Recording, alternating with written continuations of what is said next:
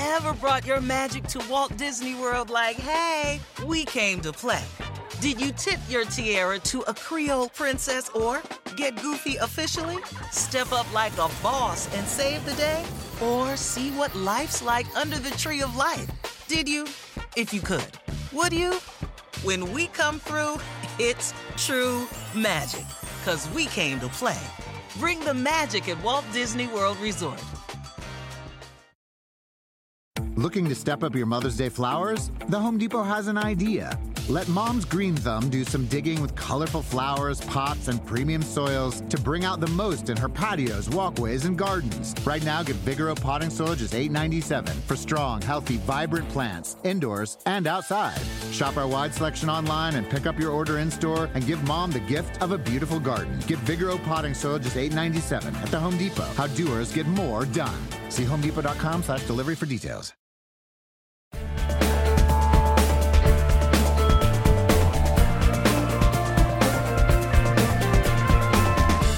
Coming up on this episode of the Golf Central podcast, we're going to look back on the week that was at the Farmers Insurance Open, a somber Sunday with the death of NBA superstar Kobe Bryant, but we're going to break down all the action and also look forward to this week and the Waste Management Phoenix Open. But first, welcome into the Golf Central podcast presented by TaylorMade and the all-new Sim Driver. The driver head was in need of a drastic change in order to provide more performance, so TaylorMade changed the shape altogether with their new Sim Driver, which allowed them to make it fast and forgiving where every golfer needs it, the downswing.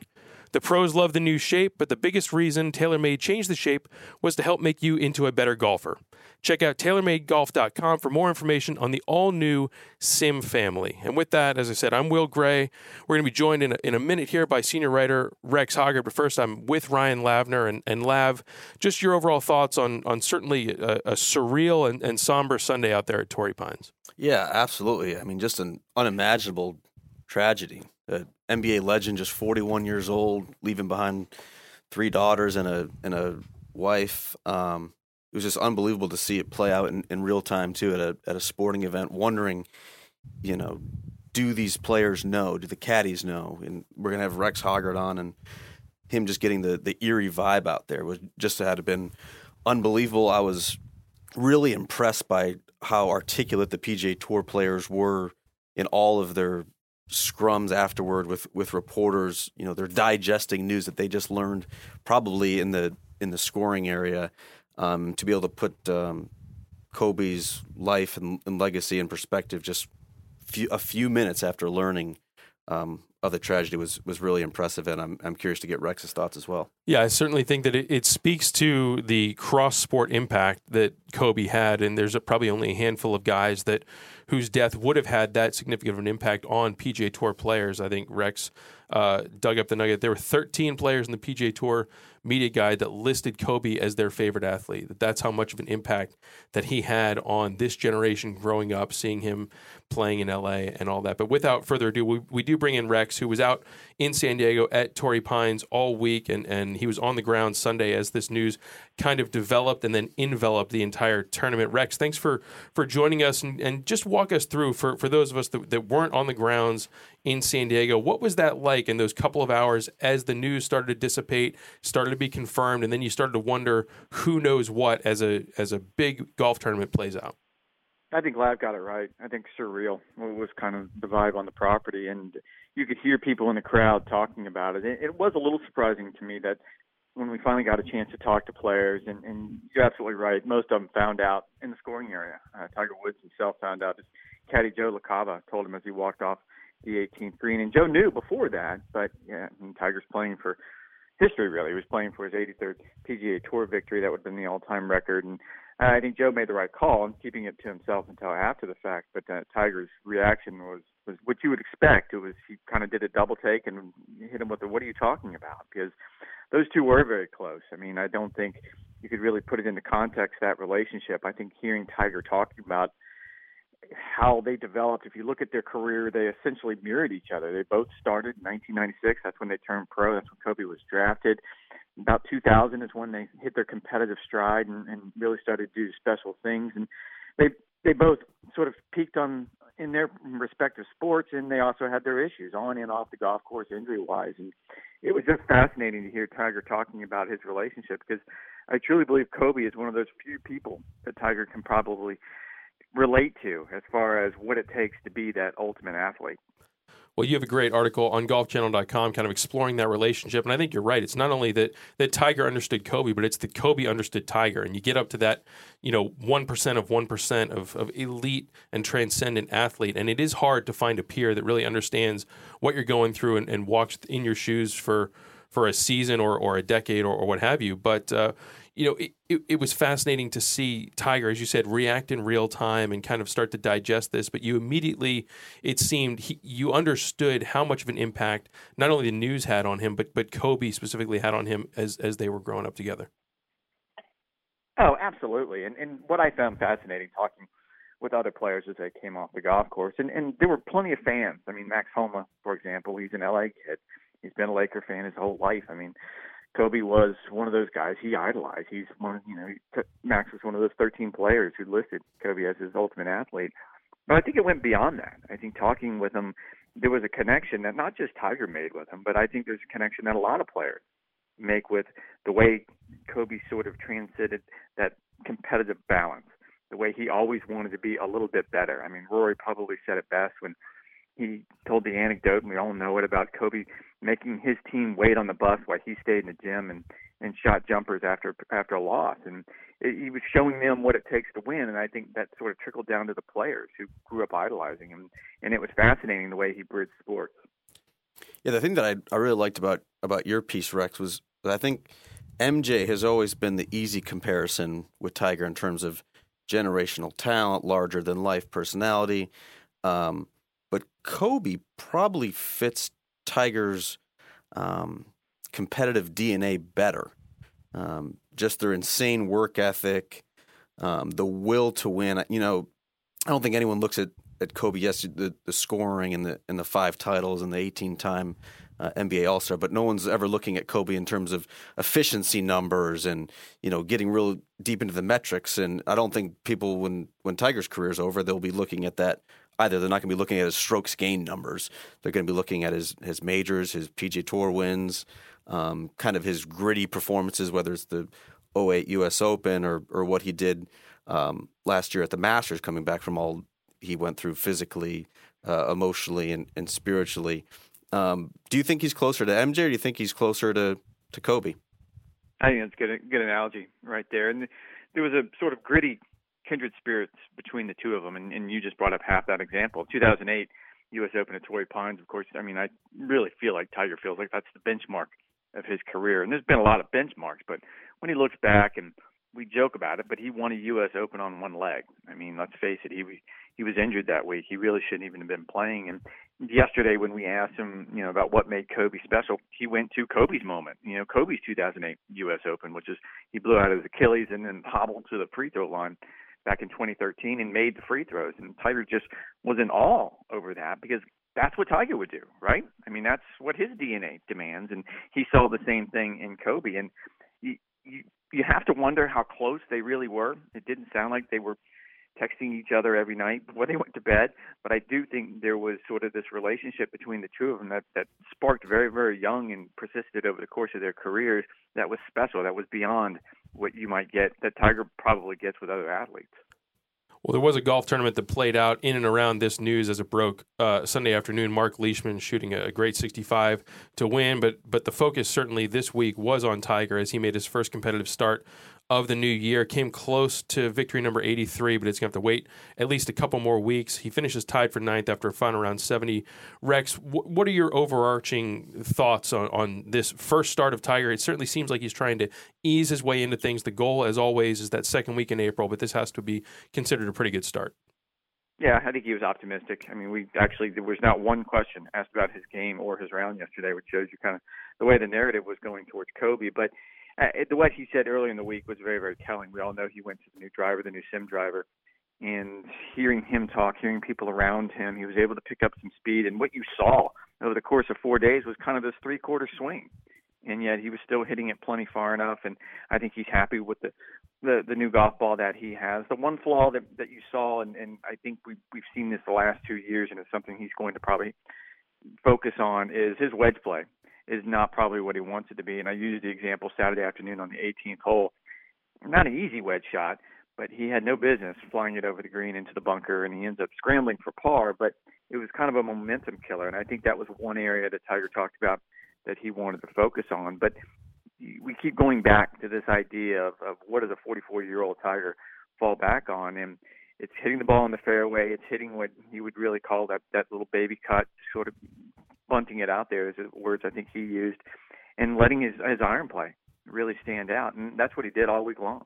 I think what really stood out to me, Rex, is that, we've covered this Torrey Pines event, the three of us combined, over the last 10 years. And it kind of seemed like Tiger had been easing into the new year. He wasn't as sharp coming out of the holidays as he was probably in his prime. We saw, he didn't have a top 20 finish besides 2013, his last week. He had one top 20 finish, and that was it. And this time he was just so much sharper. It seemed like he really picked up where he left off at Royal Melbourne. And I was trying to find a stat that kind of justified exactly what my eyes were telling me, and that, boy, he really doesn't have the big miss anymore. He's if he did miss, he was just in a fairway bunker. He was just barely in the rough. There is a stat called distance from the edge of the fairway. Tiger led that stat by almost 5 feet.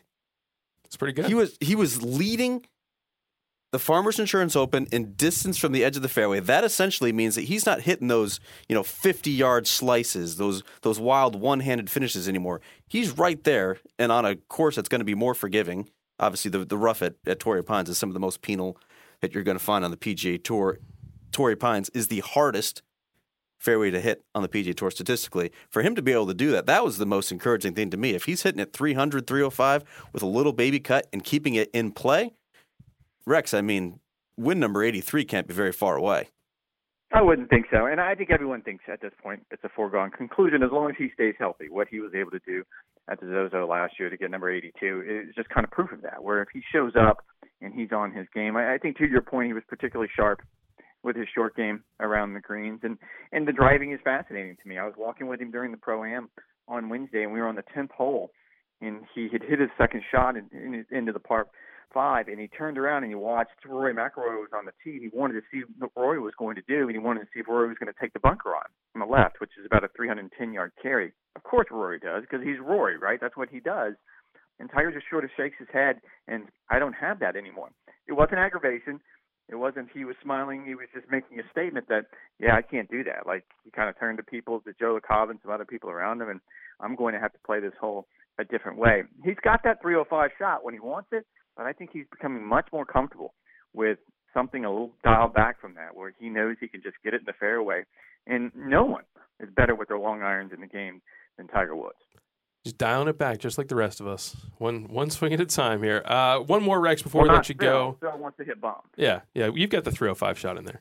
One more before we let you go. You mentioned Rory. I wondered whose Sunday was more surprising between he and Jon Rahm. Rahm certainly was they're both in the final group. Rahm's in the lead, ends up rallying for second place, but they both got off to horrific starts on the front nine, which is the place where you're supposed to capitalize on Torrey South. And then they both started to come back a little bit, but which one left you scratching your head a little bit more on Sunday? Probably Rory, just because he had been so sharp. I know he kind of had his ups and downs throughout the course of the week. And look, he hung in there. I mean, he got off to just a terrible start with 3 bogeys, I think, through his first 4 holes and turned it around. But the expectations were a little bit higher because this seems like a perfect golf course for him when he's sort of in that full flight mode. And he's probably at that point right now where I don't know how ready he really was when he showed up. I mean, he spent the last couple of days, a lot like Tiger, testing some new equipment. He was showing off the blisters on the fingers and everything. So you knew he'd put the work in, but I just don't know if he was quite where he needed to be. But you sort of saw the same thing from Rory last year on the West Coast, where he had an opportunity in LA and didn't get it done, and had an opportunity in Mexico and didn't get it done, and then he ends up going on and being Player of the Year. So there's no alarm bells, but yeah, I was surprised. And a player of that caliber, when you get that close to the lead, you would expect him to at least make a play for it, and he really wasn't a factor late on the back nine. Well, Rex Hoggard, I appreciate the insight as a man on the ground who was there for one of the more surreal, as you said, Sundays that we've had on the PGA Tour in quite some time. Rest up. I'm sure you'll be back at it before too long, but I appreciate you taking the time to join us today. Thanks, boys. Well, Lav, Rex seems to think it was Rory. I kind of feel like it might have been Rahm. It was absolutely Jon Rahm. If we're trying to see which one left us scratching our head more, certainly. I mean, he was even money to win the tournament, coming in with a 1-shot lead. He was a clear favorite, but just the start and 4 over through the first 5 holes. Yeah, just the butchering the third hole, which is not the place where you think you would be dropping shots. But what was your overall take from Rahm on Sunday? that was by far the biggest surprise to me is the way that Jon Rahm played with the 54-hole lead. You know, he's the number 3 ranked player in the world. He's won 10 times around the globe, but there seems to be something missing. And I think most players are more comfortable when they're in pursuit. And Jon Rahm showed that in the final round, that he was more comfortable when he'd seemingly blown the tournament and he could just try and rip off as many birdies as possible. Something doesn't quite match with Jon Rahm when he gets into the final round. You look at his PGA Tour record, he's only won 3 times.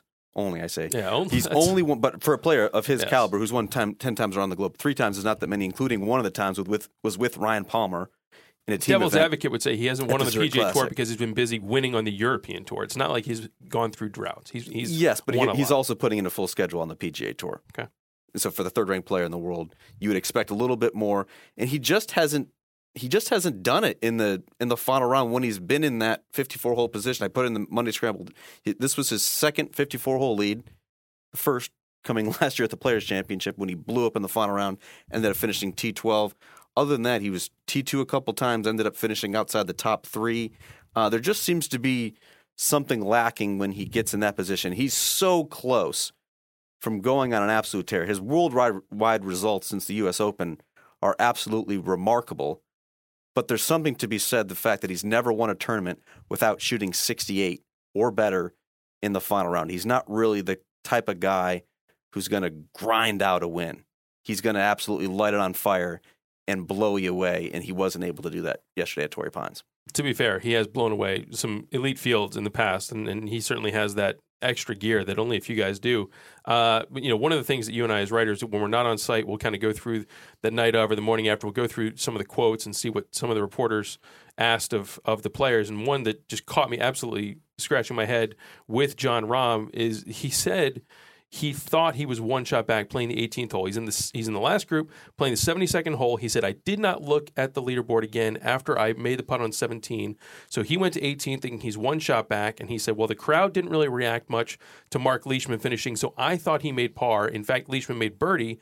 So Rahm needed eagle to make the playoff. He has a 2-putt birdie. He goes to caddy Adam Hayes and Adam says, hey, nice try. And John says, what do you mean? We're getting ready for a playoff. He had no idea that he was actually 2 shots back. Now, he said he would not have done anything differently on how he played the 18th hole. He did hit the green in 2, left himself a long eagle putt, but very similar to the one that he made 3 years ago. He made to win for the first time. But that's a fascinating look into how he was going about things. Again, he's in the last group. It's not like there's players behind him that he needs to try and chase. The tournament is ending as he finishes the final hole. So it was a little surprising to me for him in that position to not know exactly where he was and what he needed to at least make a playoff. It just seems like competitive negligence. I mean, we've been at Torrey Pines. There are massive leaderboards. They are impossible to miss on the 17th and 18th holes. How do you just not have a short conversation on the 18th tee like, hey man, let's get a birdie here or let's get an eagle here and get into this playoff? Like how do you not have that conversation whether you're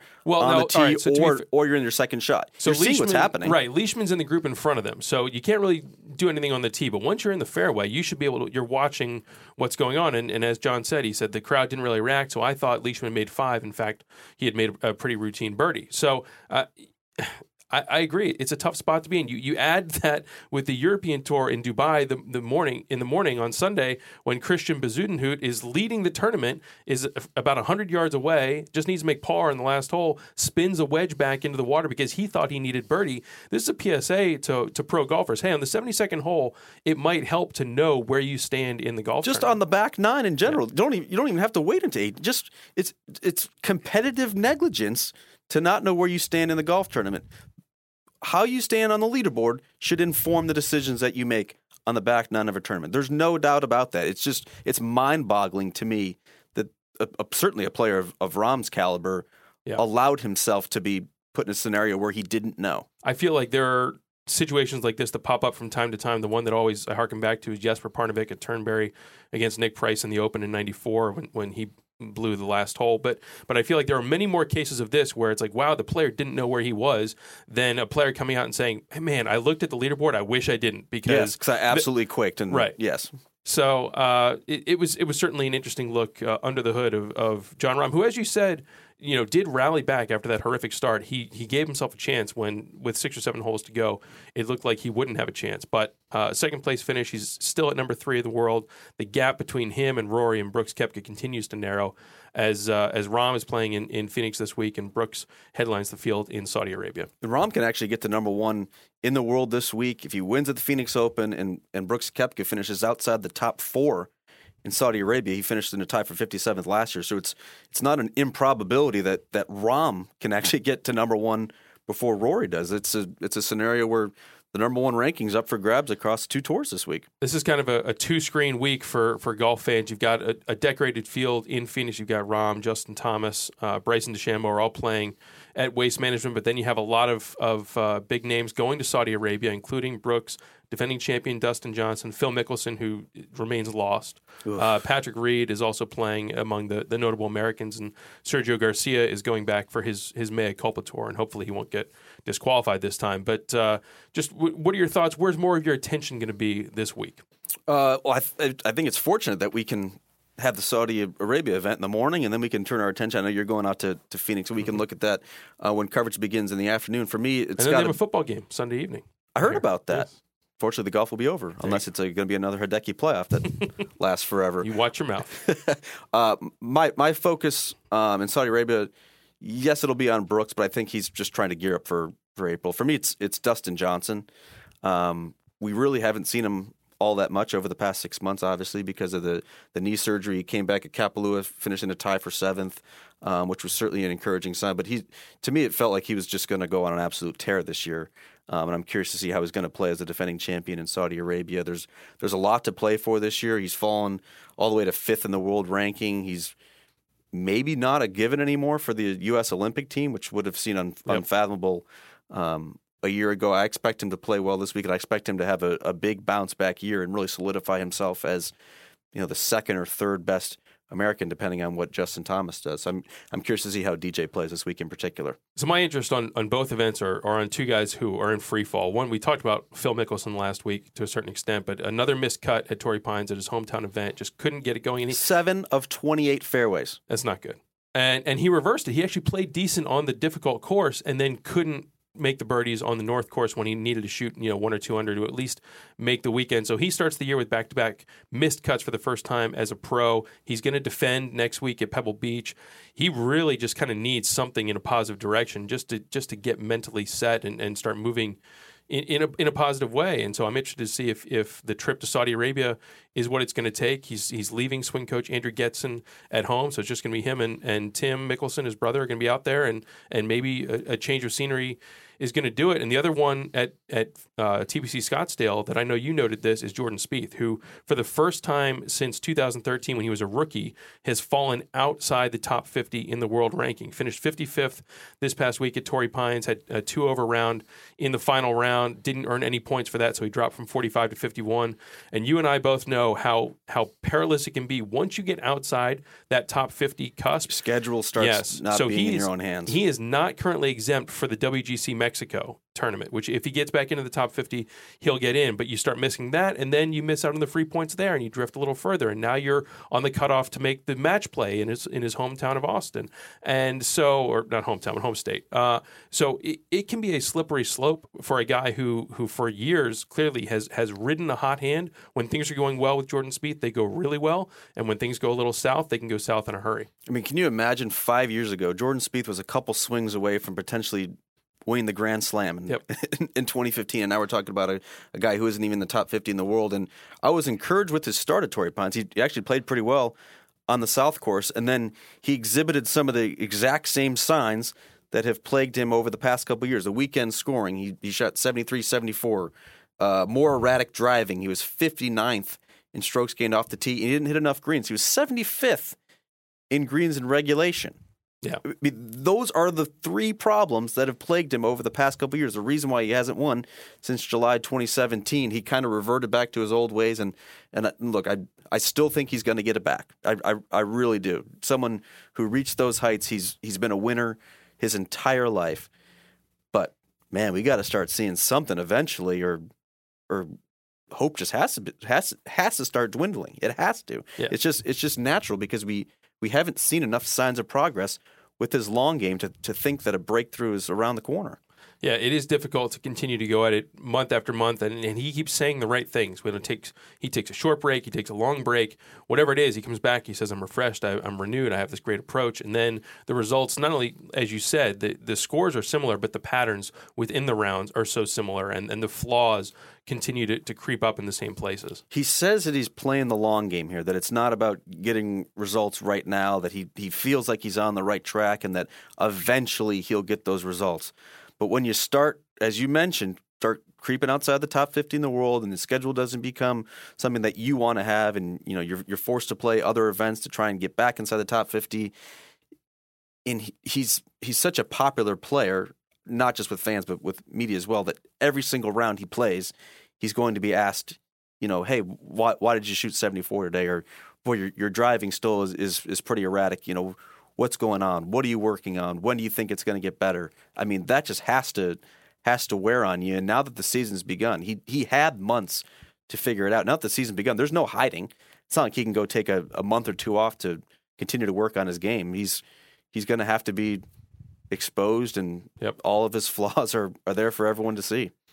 We spent a lot of time talking about the action at Torrey Pines, but there was another significant event in Dubai. Lucas Herbert ends up winning in a playoff, but I want to get your thoughts on Bryson, who not necessarily stole the show, but he was in the spotlight coming in as the defending champ. The Hulk and bulk approach was on display. He's driving greens from 375 yards away, swinging out of his shoes, and then he's tied for the lead on the back nine, looking like he's in position to go back-to-back, gets a slow play warning on the 10th hole, kept his wits about him, but then ends with 4 straight bogeys to drop from a share of the lead into missing the playoff by 4. What's your overall take on Bryson in Dubai? Big picture, I think we should start here. Big picture, I think it was very encouraging that he so quickly thrust himself into contention with this new body and swing. I really do. I mean, what is this, four events, three stroke play events, or individual events, I should say, to get himself in the mix, tie for the lead with 4 holes to go. Very impressive. I think he could take a lot from that. However, that final hour also exposed the weaknesses that he currently has in his game. With this new bulk, he's said that he's struggled to kind of harness all of that newfound power. And so he absolutely needed to find the fairway. 15 is a par 3, but he needed to absolutely find the fairway on 16, 17, 18 to give himself a chance to make birdie, and he wasn't able to do it. Drove it in the rough each time. From there, missed the green, and then, so that's one issue. Yeah. Does not have the fairway finder that he had over the past couple of years. And secondly, he's never been a great chipper and pitcher of the golf ball, and that was exposed because now that he's bigger, he's devoid of feel. He's always looked wooden on his chip shots, and now even more so, he's lost touch on and around the greens. Partly of that is due to the setup of his wedges, 37.5 inches, single length irons. Standard is 35 inches, but also it's technique. And so, does he change technique to deal with this new bulk that he has? Because he has a zero touch around the greens, which I think is probably going to be tougher for him to address than eventually harnessing all that power and finding the fairway. Tiger's dialing it back. Bryson's dialing it up. Phil's dialing it up. Yes. And to his detriment, yes. Yeah. And then one more before we go. We spent a lot of time discussing right now. We haven't really talked about the guy who actually won the golf tournament. Mark Leishman shoots a closing 65 on the South Course. This is his 5th win on the PGA Tour. An impressive round, an impressive resume. He's up to 20th in the world. Basically, he didn't hit a fairway either. It's like 3 of 14 fairways, and he just putted his mind out. I mean, it was an unbelievable display of irons approaching and then certainly making the putts. He went in 5 holes. He went from 4 behind to 1 in the lead instantly. That's it. I mean, what is the recipe we say every year for success at Torrey Pines? Boy, you got to keep it in the fairway. Find the fairway. That rough is just so penal. There's no way you'd be able to put yourself in position if you're in the rough all day. And what does he do? He hits 3 of 14 fairways, and he still makes 8 birdies. Yeah.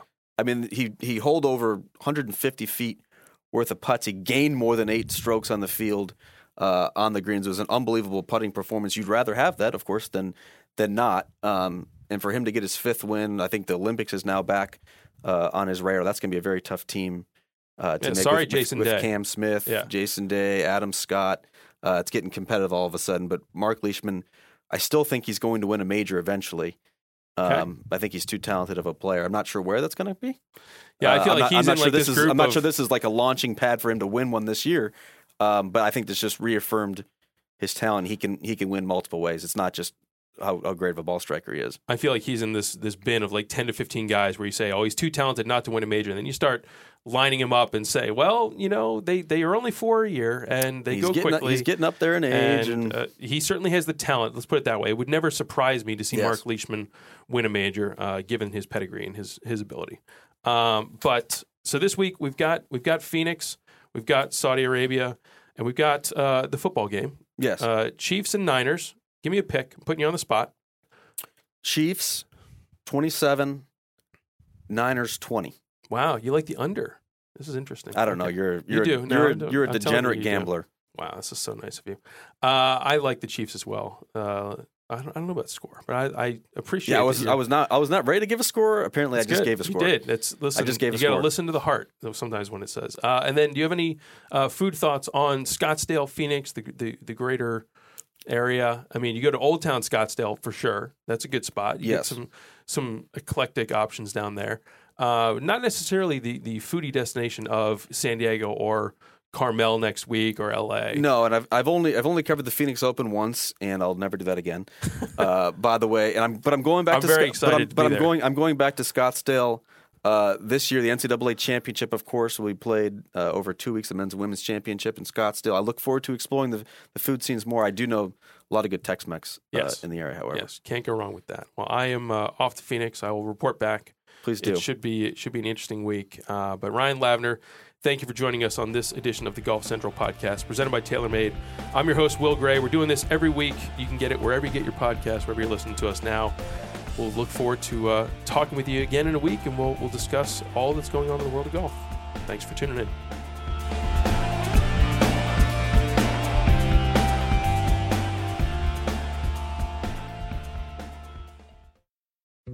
Dietz & Watson's been making meats and cheeses the right way since forever. What's that mean? It means never cutting corners, ever. It means cooking, not processing. It means our Virginia brand ham that's cooked to perfection, then twice baked to layer the flavors. It takes more time, but you can taste the difference. We come to work every day to do it the right way, even if it's the hard way. Because if it's not right for us, it's not right for you. Dietz & Watson, it's a family thing since 1939. Reese's Peanut Butter Cups are the greatest, but let me play devil's advocate here. Let's see. So, no, that's a good thing. That's definitely not a problem. Reese's, you did it. You stumped this charming devil.